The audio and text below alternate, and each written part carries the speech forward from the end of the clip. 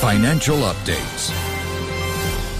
Against a backdrop of anti-globalization rhetoric and trade tensions, like-minded nations must persevere with efforts to deepen economic connectivity and embrace free trade. Minister in charge of Trade Relations S. Iswaran said this today. Speaking at the second annual Denton's Rhodes Dialogue held at the Singapore Management University, Mr. Iswaran said although the uneven distribution of gains from globalization and technological advances has led to rising protectionist sentiments, the benefits of free trade are undeniable. He expressed Singapore's support for free and open markets and a rules-based multilateral trading system, adding that there is a need for strong political leadership informed by sound economic analysis, for governments to collectively choose the right path at this juncture and to be able to persuade their people of its merits. CCR Manager, a Singapore fintech tackling the secondary market in trade loans, has raised $6.5 million in Series A funding from a group of investors led by veteran banker and ex-Temasek Holdings executive Francis Rosario of Asia Capital and Advisors.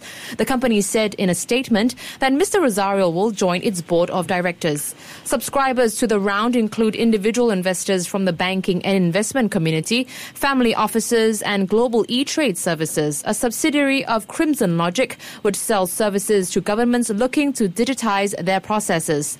Funding from this Series A round will be used to accelerate the growth and expansion of the CCR Manager network globally and to boost the platform's product and functional capabilities. OCBC Bank is embarking on a program to train and develop digital skills in all its 29,000 employees globally in one of the largest digital transformation initiatives undertaken by a Singapore bank.